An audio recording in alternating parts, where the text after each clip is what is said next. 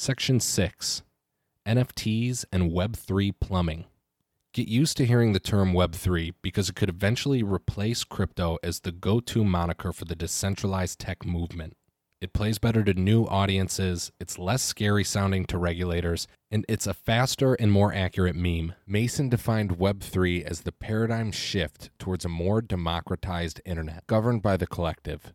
Chris Dixon says Web3 gives us the chance to upgrade networks into crypto asset-centered economies and build systems where the incentives of network owners, network participants, and third-party developers are fully aligned. I like those definitions. Re-architecting internet services and products so they benefit users rather than gatekeepers is a clear and urgent mission, and Web3 accurately captures the breadth of what we're attempting to rebuild. For that reason, I'm starting the second half of this report with a section on the Web3 apps that exploded onto the scene in 2021, non-fungible tokens, the networks with likely 2022 breakout potential, play-to-earn games, and decentralized social networks, and an overview of the physical plumbing of our future metaverse. In investing, there's a saying that early equals wrong, which is why it's important to drill down on the sequential build-out of Web3 and see whether now is actually the time some of these networks might finally come to fruition and win big. Linda and Reese seem to have similar mental models that match mine. The 2020 DeFi boom supplied the throughput infrastructure of self-custodied, permissionless trading like routing and bandwidth in Web 1, which allowed NFTs to take off. The explosion of demand for NFTs plus DeFi pulled forward demand for more scalable Layer 1 and Layer 2 blockchains earlier this year.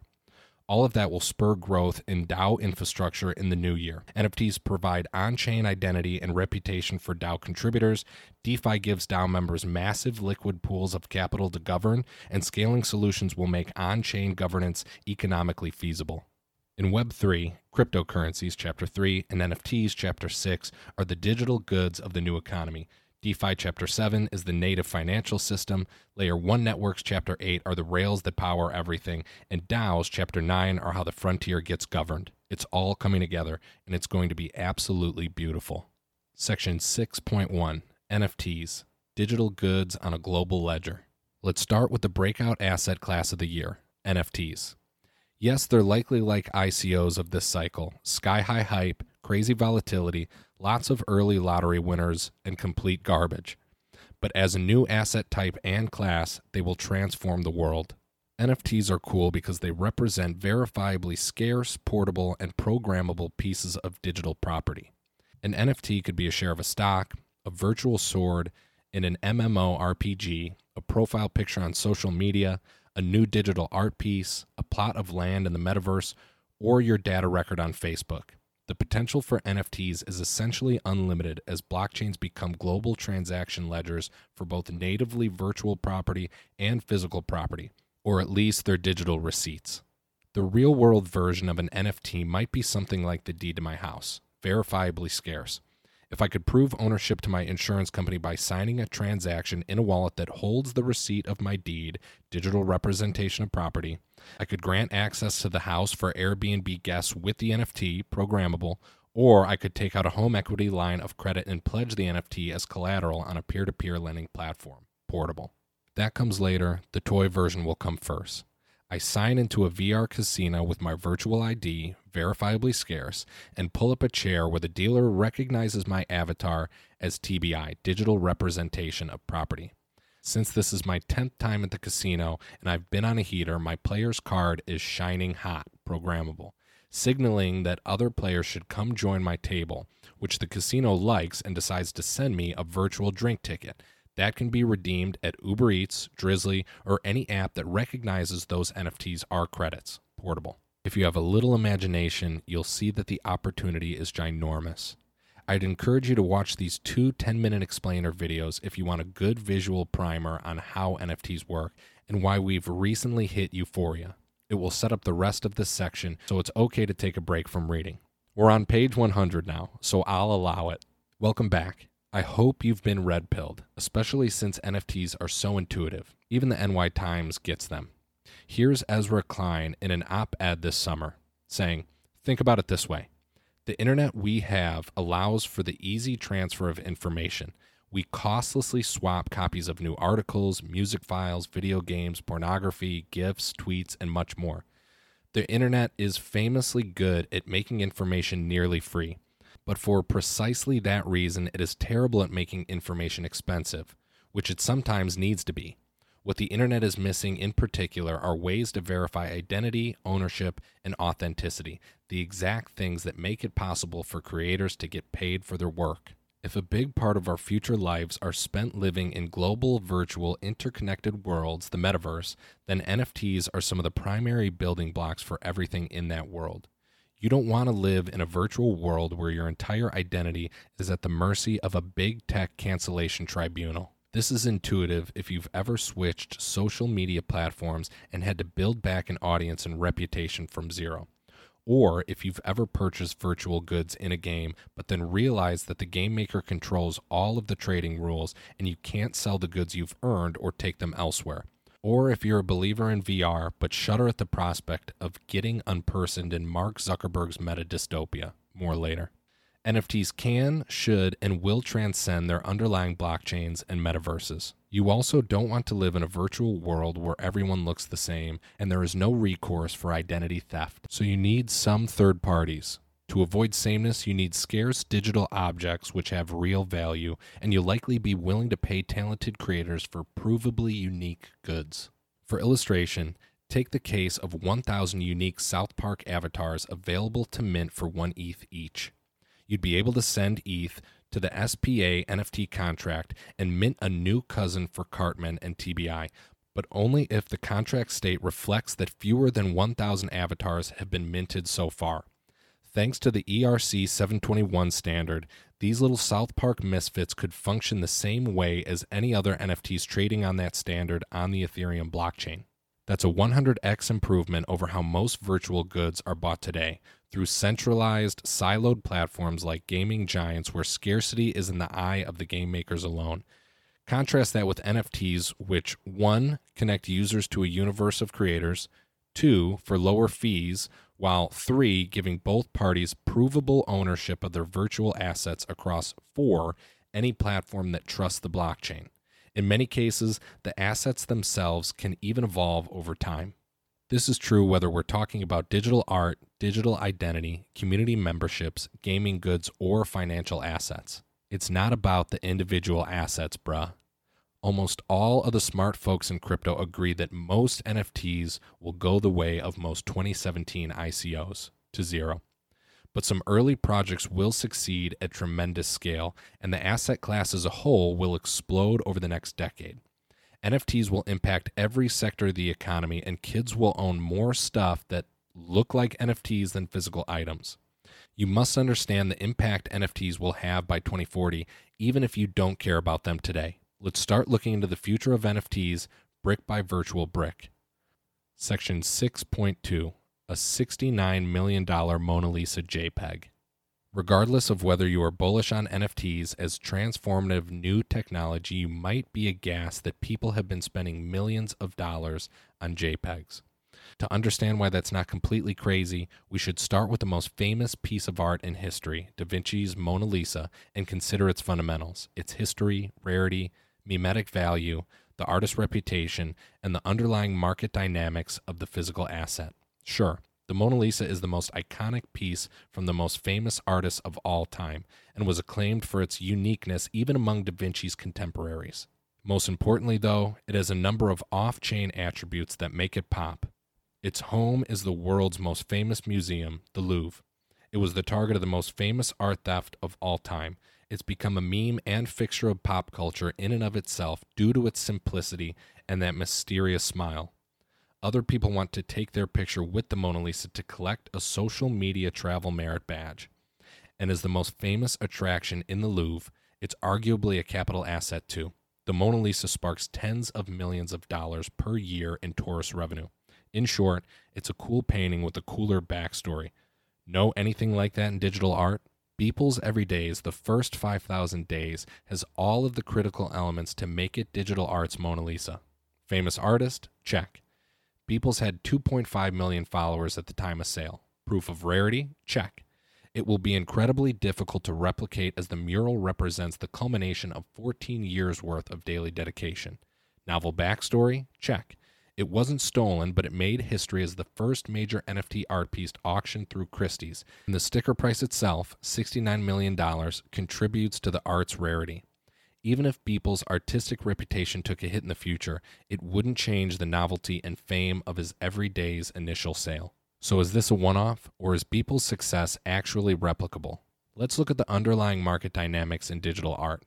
Physical art is a $1.7 trillion asset class with $60 billion of annual sales volume. At the end of Q3, NFT market cap was just $14 billion according to DappRadar. Excluding profile picture collectibles, we'll get into those in the next section, digital art NFTs have represented less than $2 billion in total sales to date. So NFTs are still less than 1% of the physical art market, and digital art is just 1/10 of the total NFT market. Do those numbers remind you of any other 4-year-old asset? Despite the froth of today's NFT market, this early flight from physical art to digital art could end up looking like 2013's Bitcoin bubble, which crashed 80% plus in 2014, but also marked the beginning of Bitcoin's decade-long ass-whooping of physical gold. Bitcoin's market cap crossed 0.1% of gold's in November 2013. Wouldn't you know it, the non-collectible digital art market is now 0.1% of the physical art market. I predict that the digital art/NFT market crash will eventually be even more nauseating than the 2015 Bitcoin bear market because these are highly illiquid assets by definition. But the 10-year trajectory of the overall market will be the same, 100x plus. That said, before you ape into digital art, there are a couple things to keep in mind. Bitcoin's market cap may have managed a 100x in 8 years, but if you held through the thick and thin, you made just 60x in price terms due to dilution from newly minted Bitcoin during that time. In total crypto market ownership terms, you only made 30x because other new crypto assets like Ethereum hit the market and ate into Bitcoin's dominance over the past few years. I bring that up because the design space is significantly bigger in NFTs than in fungible cryptocurrencies. Even if you invest in a Beeple original or another top-tier project, it's probably going to be impossible to keep pace with the growth of the total NFT market cap. As such, the winning long-term plays I like in the NFT space are infrastructure-related, which will outperform by a wide margin the expected value of even the bluest chip NFT projects. Investing in infrastructure in a niche like art, e.g. super rare, might not outperform the eventual top 1% of NFTs, but your expected value will be higher, it will save you lots of time, and you won't need to be a tastemaker to have success. As NFT infrastructure expands in every feasible asset category, the infrastructure space becomes especially appealing. I'm happy to invest in more NFT infrastructure. If you're raising money, please keep me in mind. As an aside, if you go to the Louvre, you'll see that the wedding at Cana is about 10,000x more impressive than the Mona Lisa. I spent 30 seconds looking at the Mona Lisa and 90 minutes staring at the wedding at Cana when I visited. Vinoz is my guy. That thing took serious nights and weekends work. He was around the same age when he painted it, and by the time he finished, I'll bet he hated those 130 people he painted as much as I hate this report. Section 6.3, PFPs. Punks versus apes. If you're looking purely at aesthetics, Beeple and other digital artists are probably up your alley. But you'd be missing out on the bigger movement in NFTs surrounding community-owned collections of profile pictures, or PFPs, which have exploded to $5 billion in sales through Q3 this year.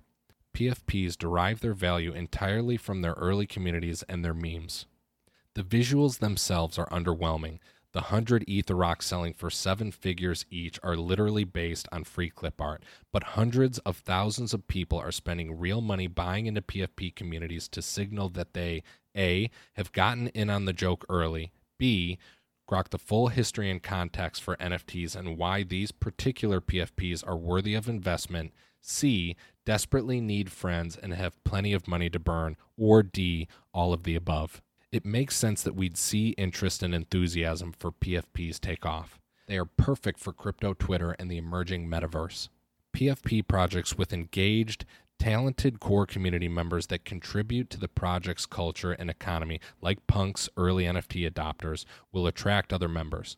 Their owners might even receive preferential access to new projects and events, share community earnings through airdrops, take on governance tasks, and leverage their PFPs as capital assets if they become sufficiently liquid.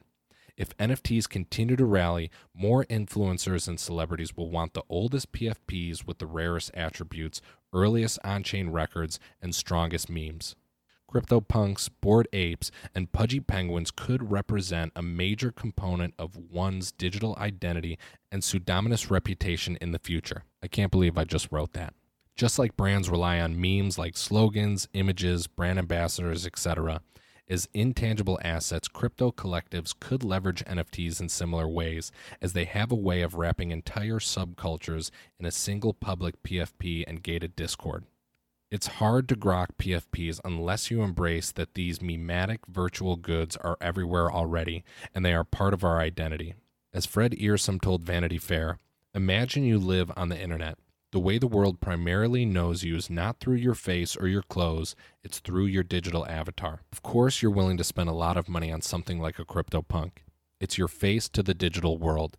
Plus, it's the key to enter a small, unique internet club. Being a CryptoPunk owner as a crypto native is the equivalent of being an Augusta National member as an old school business person. CryptoPunks are valuable simply because they represent the first PFPs to be minted on the Ethereum blockchain, a historical reality that will be impossible to displace. The 10,000 pixelated punk JPEGs, each with different combinations of attributes, are a part of crypto history. They have a miraculous origin story as they were fairly launched, then largely forgotten about, then resurgent due to their unforgeable firstness. The NFT boom, the viral distribution of punks' Twitter profile pics, and their rising prices made them attractive objects for status signalers everywhere. I encourage you to read the full interview about Punk 7804's history, which was sold by the founder of Figma for $7.8 million earlier this year. Again, from the epic NFT 101 explainer, which I'm afraid I'm almost accidentally plagiarizing at this point. On buying, said, there was one that I got obsessed with, that I really coveted, I was really attracted to. I felt like it had just total gravitas. Among the 10,000 CryptoPunks, there were only 9 aliens, and of 9 aliens, the one that I really resonated with was 7804, which was a picture of an alien smoking a pipe. It was totally magnetic to me. I couldn't stop thinking about it. And so I saw that the person who had it had sold a few others. And I was like, I think that if I make a big enough bid, they'll sell. And so I bid 12 ETH, which at the time was $15,000. On selling, said, I believe even more than before that CryptoPunks is art after selling 7804, which is super fascinating. And I think the reason why is after parting with it, I did feel emotional. I felt sad. It wasn't just sad like, oh man, this is the digital Mona Lisa and I can make way more money at some point. It was sort of a part of my identity. It was a mask. What are masks? They're objects that you can project identity into. And for 7804, the wise alien, I felt a bit different wearing it. Fittingly, the new owner, a pseudonymous buyer who goes by the name Perugia after the thief who stole the Mona Lisa, wrote about his purchase in similar glowing, unapologetic terms. It makes sense. If enough people associate your digital self with a given avatar, it does become a part of your identity. If you don't believe that, you'll just have to trust good old Mr. TBI himself. That's the ultimate PFP paradox. Many NFTs become an unsellable part of your identity. Every collector that becomes invested in their tribe's success wears the team jersey and becomes less likely to sell as they more closely associate with a given community or tie a given PFP to their genuine identity. This can be a good thing if the talent in the network is dense and the party is cool. Jay-Z, Snoop, Serena, and OBJ have punks. But a tricky thing if the community's values start to deviate from your own and your avatar starts to feel more like a scarlet letter. There are a few things that have mostly kept me away from PFPs. Number 1, I don't know what I would do with a PFP, and I'm holding out hopes that I'm a meaningful contributor to any plans the South Park creators may have going forward. Not gonna lie, it will be pretty disappointing if I'm not involved, given my avatar hasn't changed in 8 years, which is 4 years more ride or die and rare as your average punk. Number 2, As someone who's organized conferences and curated communities of talented people, I can tell you a high price point is a good spam prevention feature, but not a cure-all for community quality. People will start to flock more to invite-only meritocratic groups versus pay-to-play drops as soon as we're in a non-hysterical market environment. Number 3. Along those lines, and we'll touch on DAOs and social tokens later, I was more stoked to get accepted into the Friends with Benefits community than anything else in the PFP realm. Something about earning acceptance versus buying access is hardwired to make us feel good, and I also think it will help mitigate the worst effects of the social token paradox, which applies to any community NFT or social token. Brief explanation of the social token paradox. Phase 1, the creation of a small, exclusive tokenized community. Phase 2, an increase in members. The initial increases in members signaling exclusivity and FOMO. Phase 3, continued growth in members starts to decrease the group's exclusivity, but new members still desire token appreciation, and so they recruit more members. Phase 4, member count rises and further decreases exclusivity, but the vicious cycle for token appreciation mandates more members join the social tokenized community. Phase 5, members exit and sell their tokens until exclusivity equilibrium is met, and so on and so forth. The cycle continues. If you're still keen on buying a PFP, you should choose your tribe wisely and be prepared to keep it as a consumable luxury good versus an investment that can be written off. If you'd rather find other ways to signal your in-group status aside from a PFP, try digital art, go back 1 section, bags of loot, 3 more sections, or a nice plot of land in the Metaverse. I've seen less convincing criticisms of PFP projects, but this one seems to be a little more measured, expressing concerns that the community benefits pitch is similar to an MLM scheme. Sure, Bored Ape Yacht Club and Pudgy Penguins have no unique historical characteristics that make them special, but you don't own a piece of art in isolation. It's a community, man. The problem is that the benefits of community fall off steeply once you're in the minor leagues of pay-to-join PFPs. The real in-communities will either have unassailable history or earned reputation elements. Because I have no problem starting nuclear wars with my writing, I'll end with this. Long punks, neutral apes, short penguins, and everything else. If you're not first, you're last. Unless you're porting the project to a new blockchain, then you can be first again. Section 6.4, Fan Tokens. We've covered a lot of ground in those last few sections, and hopefully I haven't lost you yet. To recap the meta NFT thesis, attention is finite, the internet is vast, we're tribal creatures driven by mimetic desire, and we're building an insane parallel financial system that may have found a bridge to celebrities and mass retail adoption via crypto-enabled art and collectibles. When you add all of that up, NFTs allow you to own a piece of the internet. Now let's substitute the internet with your favorite entertainers in music, film, sports, fashion, gaming, etc. Fan tokens are simply collectibles with member rights. Those rights can be financial, tickets, shared royalties, or non-financial. Social signal as a superfan, experiential access, or a combination of the two. Think of what might happen with NBA Top Shots for illustration. Top Shots are collections of virtual playing cards that capture NBA players and iconic moments from the game. The dumb V1 of Top Shots, they're collectibles like old baseball cards. But how about V2, V3, V8? Top Shots collectors might get invited to VIP players events in the offseason or to the NBA All-Star Game. Maybe they'll earn entries in a lottery for courtside playoff seats for their favorite home team, or have a say in the league's new jersey designs. Or in music, let's say you bought one of the first 1,000 NFTs for your favorite indie band's new album. They go mainstream, and now you've got backstage passes via your NFT for their next tour stop in your town. You get a split of the royalties from a Netflix documentary on their rise. In fact, your NFT gives you voting rights in their DAO that voted on the royalties deal in the first place. Maybe that NFT gets you an Audius airdrop. What if Lil Nas X had dropped a token? He went from 900 to 50 million Spotify listeners in 2 years. If you were one of the 900, would you have purchased or been airdropped a Nas token back then for helping him promote his early singles? Nas token could have tracked early, quote-unquote, true believers and allowed fans to personally share in his financial success. Win and help win is a good model for fans and the famous alike, and it's something that applies to smaller creators with much smaller audiences, or 1,000 true fans, as well.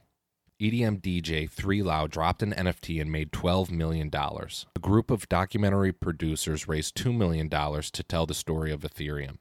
Creator tools like Substack, newsletters, and Callan podcasting are making it easier than ever to abstract away the business side of art, and I could see NFTs opening massive avenues for growth in those communities, just like Mirror has already done in its battle against Medium. Fan tokens, whether they're NFTs or fungible social tokens like those available on Roll, could be what helps crypto cross the chasm into mainstream adoption as more tribes become owners. If digital art and PFPs are good news for visual artists, fan tokens unlock a whole new value stream for the rest of the entertainment industry, film, music, sports in particular. They also break down the stranglehold that LA has over film and music, better connecting up-and-comers, growing the pie for all creators, and slashing LA producer take rates by 50 to 75% or more. I like the Uniswap versus Binance comparison here.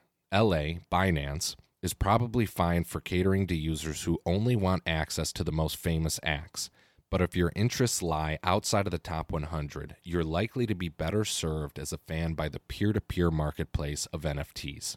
That's good news for a creator economy that recently passed $10 billion in aggregate earnings and is growing 48% year over year before NFTs. This chart is about to go vertical with NFTs. It might be a short hop from fan tokens to initial person offerings or income sharing agreements, which are controversial but probably inevitable.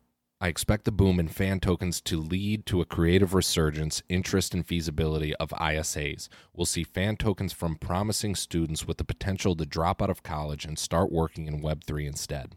Section 6.5, Axie Infinity and the Play-to-Earn Revolution. One reason the gaming industry has been so dominant in the entertainment industry, bigger than the movie and music industry combined, has to do with its early embrace of the internet's new mediums, streaming and business models, freemium and virtual goods marketplaces. It would be ironic if those same studios miss crypto, especially since the pace of growth and revenue generation in crypto gaming isn't theoretical anymore. It's mind-melting.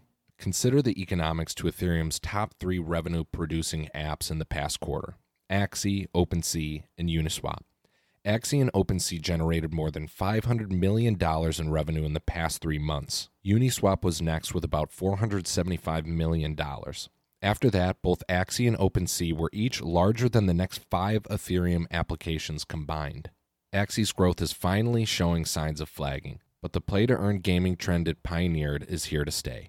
The amount of money these platforms have raised is nuts, and they're set up for a full cycle of iteration and development regardless of whether the sector's frenzy subsides next year. A16Z poured $150 million into mythical games. Engine announced a $100 million gaming fund. FTX and Lightspeed invested $21 million in Fairway Games on the same day. As crypto gaming is having its moment, there's an innovator's dilemma playing out at the incumbent game makers.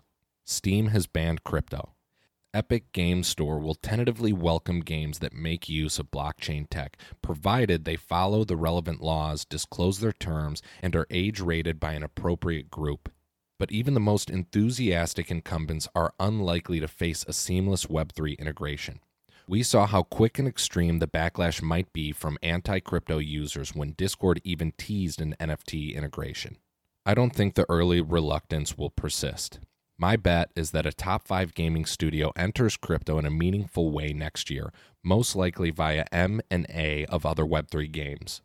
The benefits to being early on a 10-year trend will prove too compelling. Capitalize on the NFT craze while things are hot and get an edge on the imminent talent war for all of the market leaders to sit on their hands. A slate of small transactions might allow the incumbent to sandbox an ecosystem of bets and work out the kinks before bringing the tech to their full universe. It's not just opportunism that will drive them. The threats posed by inaction are real too. Today's gaming giants generate $120 billion in annual sales with a 100% default take rate. Compare that to Axie, a mega game not even available in app stores. Its play-to-earn model reduced customer acquisition costs to zero, attracted millions of users, and a $10 billion market cap in less than a year. That'll wake them up. No gaming CEO wants to get blockbustered. This chart should be on the first slide of each game maker CEO's board deck going into 2022. Section 6.6, Looted. Composable NFTs. Words on black text. The loot sale this summer was a Rorschach test for NFTs. You either thought it was the brilliant introduction of a new composable NFT primitive for digital gamers, or you thought it was Billy Madison tier stupid. It was probably a little bit of both, honestly, but there were a couple takeaways I had from loot that were positive. VC emergency newsletters, for instance, should be minted as NFTs for the lulls. Something like loot sure seems like it could be the backbone for a new line of Web3 native games. If you look at the amount of money being raised for digital goods, a critic might point out that this is more likely to amount to a massive wealth transfer from ETH investors and punters to creators and decentralized gaming studios. The virtual goods for most of these new fantasy games will likely look and feel the same, yet different communities are sure to sell the same abstractions as their Web2 counterparts. Is an Ember sword going to be compatible in every other game? Perhaps, but why pay for the sword in the first place if you can buy the loot sword and every single game maker builds an abstraction that honors and recognizes the value of that item? Cynics probably are underappreciating how big a loot-like project can be, and I say that as someone who hates the V1 and the fact that otherwise rational people have bid up lists of words at the same rate as a company others have built over 4 years. Ahem. But I'm not a hater. The big takeaway I have on loot echoes what I said on PFP communities more generally. People who were 3 weeks late to loot but relatively early otherwise to the world of crypto gaming seem unlikely to honor or value a single project's word list drop to a bunch of hoarder VCs. I'm fairly certain there will be a superior play-to-earn version of loot that employs a meritocratic cross-game fair launch of goods. It could be structured as an airdrop to other serial crypto gaming grinders or incorporate a play-to-earn point system that tracks new gameplay and commitment across any projects that opt in to the new composable list of goods universe. You'll find loot's successor when gamer influencers write threads on the project, not the breathless crypto Twitter speculators. Section 6.7, NFT Financialization. Unique assets are less liquid than fungible assets by definition. That creates some challenges when it comes to price discovery in the NFT market, not only for secondary sales, but for virtual asset collateralization. There's been a few early attempts to tackle this challenge head-on, and it will be one of the most important areas of NFT infrastructure development in the years ahead. NFTs are insanely volatile, and there may not be bids for many of these assets in a bear market. Is it even possible to borrow against NFTs while also hedging out the idiosyncratic price risks of specific projects and pieces? Maybe, but only if you can get lenders comfortable with baskets of these assets. Projects like Whale bundle a collection of NFTs from a single collector and tokenize access to the portfolio. PleasureDAO and PartyDAO are building collective bidding infrastructure that helps groups start public auctions for NFTs, fractionalization by another name. Pricing derivatives and collateral off of floor prices could be disastrous, as many floors actually have no bids at all. The Punk Floor token, on the other hand, seems like a better approach. It's a bit of a misnomer. The token aims to track the price of a mid-range punk by aggregating and fractionalizing ownership of 104 punks of varying rarity. Floor could conceivably be a buyer of last resort in bear markets, flight to the most liquid collection, and an inventory seller in bull markets when bidding is most competitive. In the meantime, the token trades at a 20% premium to the punk floor price today. Not bad if you want access to punks, but don't have $500K lying around. Reminds me of Matt Levine's hottest take on fractional NFTs. Owner/securitizer. I bought this unique pointer to an image of a dog for $400 million. The public. Ah ha ha, good one. Congrats. Money well spent. Owner/securitizer. Also, I will sell fractional ownership interests in it for like $225 million. The public. Ah ha ha, another good one. That joke is worth $225 million to us. Here you go. It's 2 jokes, so it's worth 55 times as much. I don't know. I'll admit, I had trouble wrapping my head around how NFTs, which are not one-of-one mints, could still fractionalize their ownership effectively. But there are multiple real-world analogs, timeshares, and subletting in real estate, rent the runway in fashion, personal seat licenses in sports, etc. It will take time to get NFT fractionalization right, and I predict we'll see some seismic blowups from projects that overestimate the value of their collateral. But long term, this will be a huge unlock for the crypto economy. It starts with PFPs, art collections, and Metaverse land. Section 6.8, OpenSea and Friends. Over the past 18 months, OpenSea has enjoyed one of the fastest revenue ramps of any business in history. They've gone from a seed stage startup to a potential decacorn, and I think they could eventually be a $100 billion company or network if they continue to execute. This chart highlights their massive run rate P&L. Numbers like this are why Coinbase plans to enter the market. FTX is already there, same with Gemini. Legacy companies like GameStop are salivating looking at those numbers. Sotheby's might even go direct. It's validation of the size of the emerging NFT asset class rather than a bona fide threat to OpenSea's business.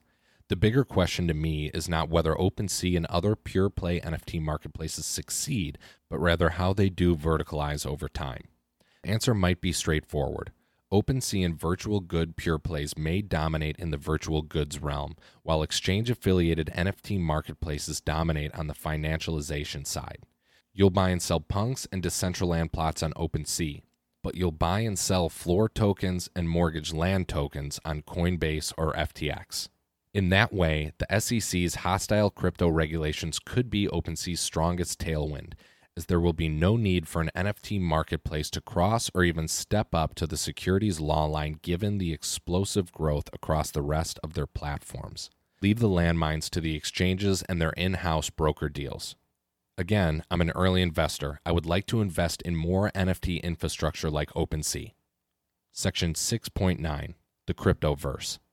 Matthew Ball defines the Metaverse as a virtual realm with 7 qualities: persistence, a permanent, always open global hangout; liveness, real time just like the physical realm; uncapped user presence, a stadium vibe; economic robustness, NFTs are the goods, fungible tokens are the currencies and commodities; relevance across digital and physical worlds, no walled gardens; interoperability, portable goods, identities, IP, and user-driven evolution. Content and experiences are created, curated openly versus through a central company. If you believe there will be places like that and appreciate that we'll be spending more of our time there in the future, it's probably obvious we'll ascribe progressively greater value to digital goods versus physical goods. The only question then is which direction will the metaverse evolve? Will it be Citadel-centric, big tech, walled garden-dominated, or frontier-centric, open, cloud-based, and crypto-secured?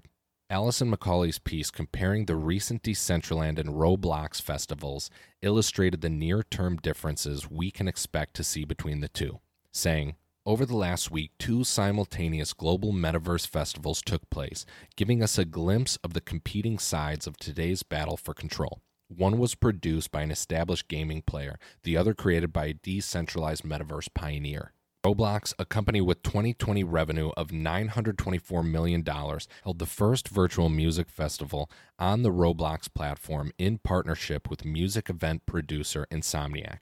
At the same time, Decentraland, an open virtual world totally owned by its users, held its first Metaverse festival. Both events gave us a glimpse of how digital technology can enhance the experience of attending an event, how live performance can be smoothly integrated, how exclusive experiences can be woven in, and how we can now congregate no matter where we live at global scale. Yet they also gave us an indication of the trade-offs ahead. The Roblox experience was nothing short of slick, with the high-budget design of corporate digital experiences. In conjunction with the Electric Daisy Carnival, EDC in Las Vegas, the virtual experience not only integrated EDC's live stages and impressive lineup, but offered games, virtual tents, and artist meet and greets. Decentraland's festival was carefully designed and orchestrated with sets from more than 80 artists, including deadmau5, a merch store for NFT wearables, and even digital portable toilets. The Decentraland festival felt like the community project it was, more creative, less produced. Yet what's most striking about Decentraland was happening behind the scenes. In this world, people can directly own and cultivate digital land. They can conduct commerce directly with other participants, and instead of relying on a corporation to run the world, its users govern policies of their own through a decentralized autonomous organization, or DAO. Anyone who hasn't stepped foot in one of these festivals might think there's no scarcity in digital art because you can right-click save the JPEG. But what the right-clickers don't get is that this will be both technically and socially impossible in the metaverse, where digital art, avatars, land, etc. are all seamlessly tied to the blockchain receipts. Could you imagine going to the Decentralized party in a knockoff dress? What if the real owner showed up? While she walked around with a literal glow of authenticity, your fraud would be exposed on the spot as a blinking red cone of shame hovering over your avatar. How gauche. When it comes to the metaverse, my money is on the Cryptoverse near term, the Citadel's medium term, and in the long term, it's a coin flip. Let's talk about why. Section 6.10. I said metaverse, not meta. The metaverse doesn't have to be a dystopia. With a Web3 backend, we can live in a world where designers compete in a competitive fee-for-service marketplace for rights to host you and monetize your data. We'll make it 100 times easier to sell your data but keep 20% of your profits. Seems like a fair medium-term bargain that will entice users to the Cryptoverse and pressure Web2 companies to lower their take rates. I don't see modern tech giants offering compelling alternatives to crypto when it comes to the open metaverse, but Meta is an exception. An incumbent like Meta, with its cash cow Blue app and Instagram and its under-monetized other products, is an interesting player in the metaverse because it can afford to experiment with new monetization models and user incentives under some of its massive digital-first product lines, Oculus, WhatsApp, and Messenger, without jeopardizing its core ads business in Instagram and the Blue app, which more closely tie back to our real-world identities. I, like the rest of the internet, have a lot of thoughts on Facebook/Meta in general. I agree with Chow that the goal with the renaming is to move away from the toxic Facebook brand. I agree with David Snacks that the media's witch hunt of Zuckerberg reflects their own bad behavior, which is orders of magnitude worse. I also agree with Bailaji that Zuck's resilience is impressive, and he's worth betting on and believing when it comes to the meta pivot, up to a point. Yes, Zuckerberg might be the only roboticon on the planet who could have made an earth-shattering announcement like Meta's feel more cringe than exciting. But $10 billion per year is a mammoth, necessary investment that will lay the foundation for the metaverse, much like the rollout of fiber optics in the early aughts.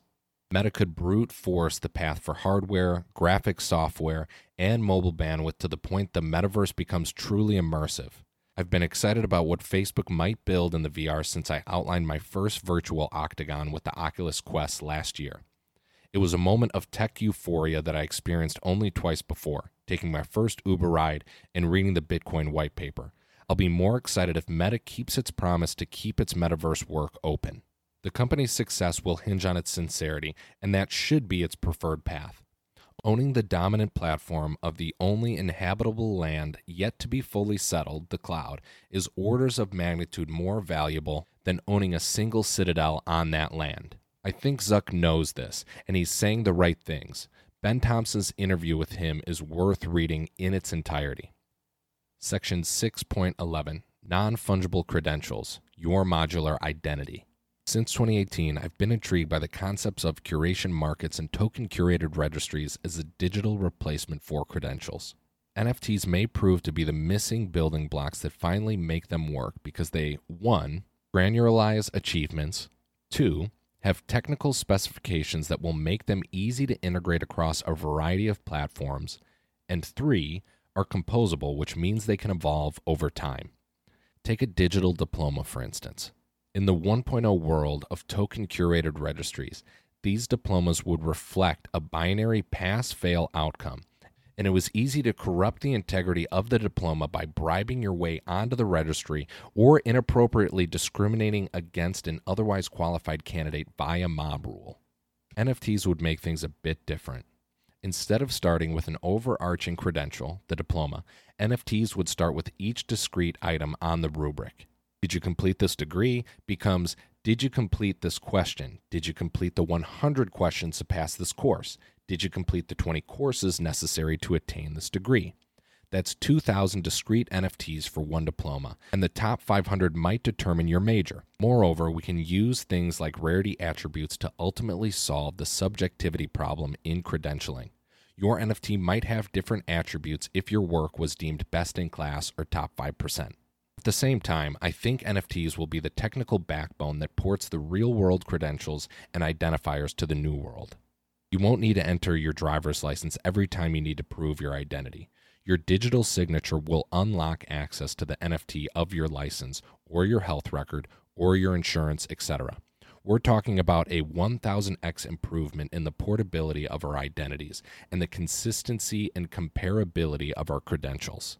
The potential to visualize credentials and reputation via artistic representations of your NFTs is eye-opening. At a virtual meetup, you might choose to showcase credentials directly on your avatar's lapel. A speaker or VIP might wear an NFT registration badge. At a social hangout, you might choose to wear a different reputation. Isn't that all a fashion to signify status, looks rare, or humility, an ESG brand's virtual apparel? NFTs are literal pictures worth 1,000 words of resume ink. One of the biggest trends we'll see in 2022 is the move towards meritocratic, earned NFTs. If your crypto wallet becomes universal digital identification, then NFTs will represent all of the subcomponents of your identity. Composable membership, earned semi-transferable NFTs, and yes, TCRs will come back. Section 6.12, Namespaces and Data Sharing. Two more building blocks of non-fungible identity are worth noting: the decentralized domain name services and the data marketplaces that will make personal data relicensing trivial. Crypto domain services are an obvious killer app for managing Web3 identities. One of the building blocks of internet infrastructure has been domain name registration. Web domains made IP addresses human readable, and the same will be true for many blockchain-based addresses. If PFPs make digital wallets more visual, registries like ENS and Handshake make them more interoperable and trustworthy. Nearly 500,000 ENS names were registered before the protocol's billion-dollar airdrop to its early users last month, and it's conceivable that the network could rival or surpass centralized DNS maintainers like VeriSign and its $27 billion market cap one day. VeriSign manages nearly 85% of the world's 200 million websites today, but the domain space for identities in Web3 could be 2 to 3 orders of magnitude larger, as there are 40 times as many people as websites, 5 times as many internet-connected devices as people, and a lot of global citizens who won't necessarily trust VeriSign given decentralized alternatives. Clear identifiers will also make it possible for people and their devices to extract value from their data.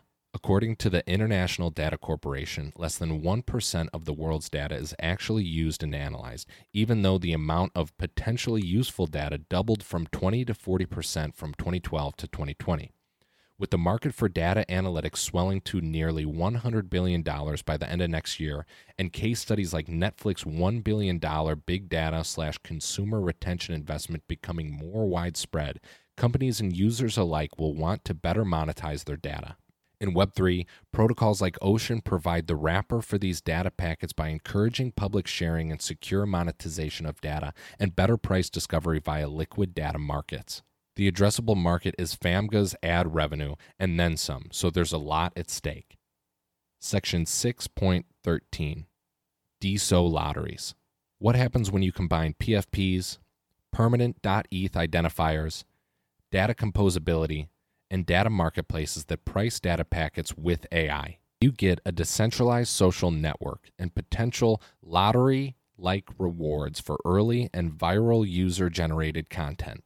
Web3 social media seems like an inevitability these days and may already be here with the advent of projects like the literal Decentralized Social, formerly BitClout, Twitter's Blue Sky, and GM.xyz. It isn't obvious which early networks will take an early lead or demonstrate true staying power, though.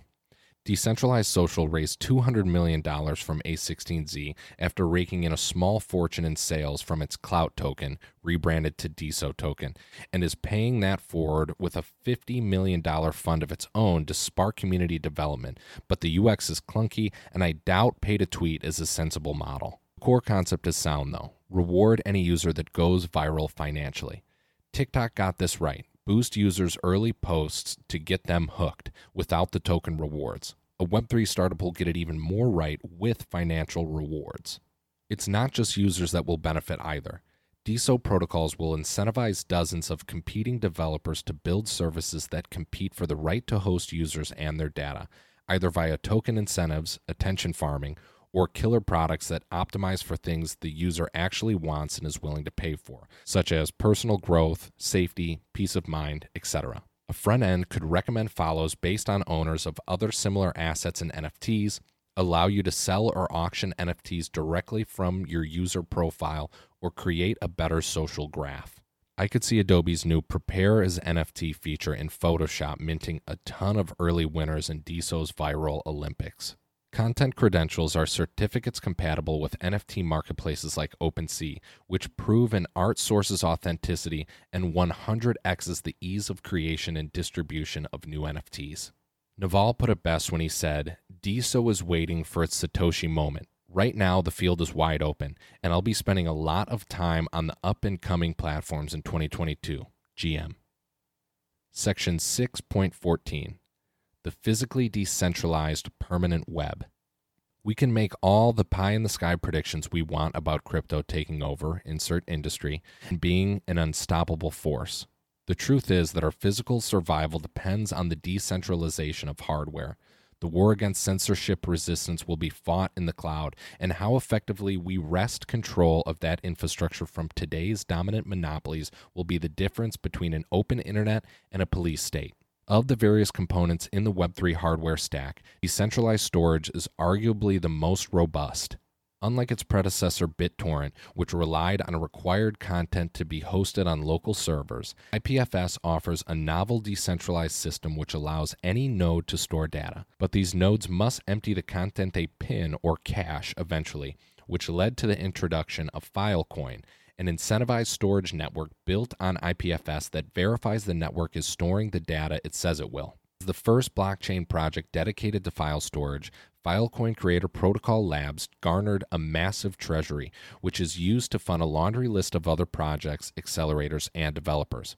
Filecoin leads its pack of competitors in terms of the data stored on its network for now, though they are hardly alone. Arweave and Sia emerged this year as formidable competitors. Each network uses its own blockchain, or in Arweave's case, a block weave, as the foundational layer for their decentralized data and app storage solutions. These networks make different design trade-offs, but can generally be bucketed into two categories: on-demand storage, Sia and Filecoin, versus long-term storage, Arweave. Even though data stored on Arweave comes with a premium, since the user has to pay for lifetime storage, the protocol has gained traction in the NFT landscape as a permanent solution for storing NFTs and their metadata. Arweave has become the preferred storage layer for Solana NFT projects in particular, which led to a spike in Arweave's network growth over the past 2 quarters. Arweave applications like Koi and Kive are enhancing the potential services that Arweave can provide to other blockchains and users. Decentralized storage is a key layer of Web3 infrastructure that will steadily gnaw at the margins of existing internet infrastructure providers, particularly with the rise of decentralized storage aggregators like Firebase and Pinata, which provide the interfaces, optimizations, and service layer needed to offer custom storage solutions to new customers. CD Web3? Just as Coinbase offers DeFi services from protocols like Maker and Compound, these abstraction services will make Web3 storage protocols more accessible to new audiences. Section 6.15. Physical network scaling. A truly decentralized internet also requires permissionless and censorship-resistant hardware networks that support computation and networking. In last year's thesis, I said right now, Helium and its long-range Internet of Things networking marketplace seem like the early favorite to break out. You're welcome. Helium is one of the strongest performers, plus 3,000% within the Web3 sector year to date, as its global wireless hotspot network continues to attract huge partners like Dish, who announced that they would begin to deploy Helium's new line of 5G hotspots. Helium has a variety of partners producing a dozen types of its miners, proving that hardware can be scaled effectively using token incentives. Hardware is a tough business model, and Helium showed how effectively hardware businesses could bootstrap expensive two-sided marketplaces with the right user economics. Similarly, decentralized video transcoding protocol LivePeer continues to gain traction and accrue fees as a result from its rapidly growing video network. Within the Cosmos ecosystem, application-specific blockchains like Akash continue to expand and produce early signs of sustainable network revenue as they match developers who deploy their Docker containers at a significantly reduced cost to cloud providers like AWS or Google, and data centers who can rent excess capacity similar to Airbnb for data. Other hardware networks like Andrina and Althea, pre-tokens, are tackling the internet service provider layer by enabling communities to set up hotspots and antennas that bring internet access to nearby towns. While LivePeer operates on Ethereum, Akash, Helium, Arweave, and other hardware-intensive networks have chosen to build out their own blockchains. As the world moves towards its all but certain multi-chain future, expect these hardware networks, or their more effectively decentralized competitors, to serve as a foundational layer for the uncensorable internet.